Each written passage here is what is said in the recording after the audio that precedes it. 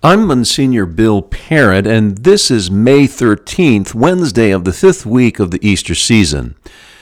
Jesus is the vine, and we are the branches, as Jesus says in today's Gospel for Mass, a passage from the 15th chapter of John's Gospel. Jesus ultimately says that our lives and fruitfulness depend on remaining connected to Him, while being separated from Him leads to futility and death. In this passage, Jesus defines the branch's connections to the vine in terms of His Word. We are connected to Jesus if His words dwell in us.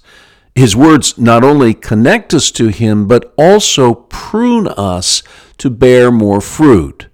Pruning is that counterintuitive reality that any vine grower knows, specifically that cutting back a vine allows it to become more fruitful. In a way, we are all being pruned back by this pandemic. We are all making sacrifices we never imagined we would have to make, and even greater sacrifices loom on our horizon. These sacrifices represent a kind of collective pruning.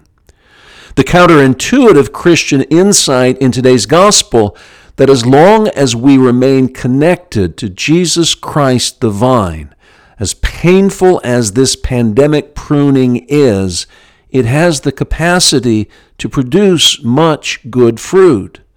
To say such a thing might seem naive or idealistic, yet it is the fundamental Christian insight that must be spoken. Every cross contains a potential resurrection. Please don't think for a moment that I'm implying God did this to us for our own good. God did not do this. We did it to ourselves. Yet, through our connection to Jesus Christ the vine, every reckless or wrongful misuse of our God-given freedom that caused this mess can be redeemed and made fruitful in some way we don't yet fully understand. For example, being pruned from the sacraments and our parish communities can bear much good fruit by sanctifying our homes.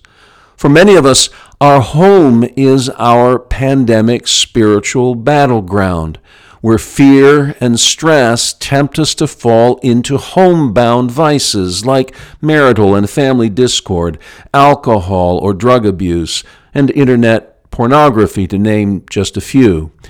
It's so easy to compartmentalize our lives and to keep Jesus away at a safe distance in church buildings and not pay much attention to Him at our homes.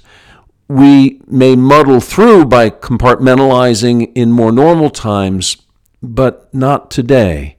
Today, every home is a spiritual battleground that can be sanctified through Christ to become a little church that will not merely help us survive this pruning, but will also one day bear fruit in a stronger, holier, universal church. May the words of Jesus, the vine, continue to dwell in us, His branches, throughout this pandemic pruning, so that we may bear much fruit.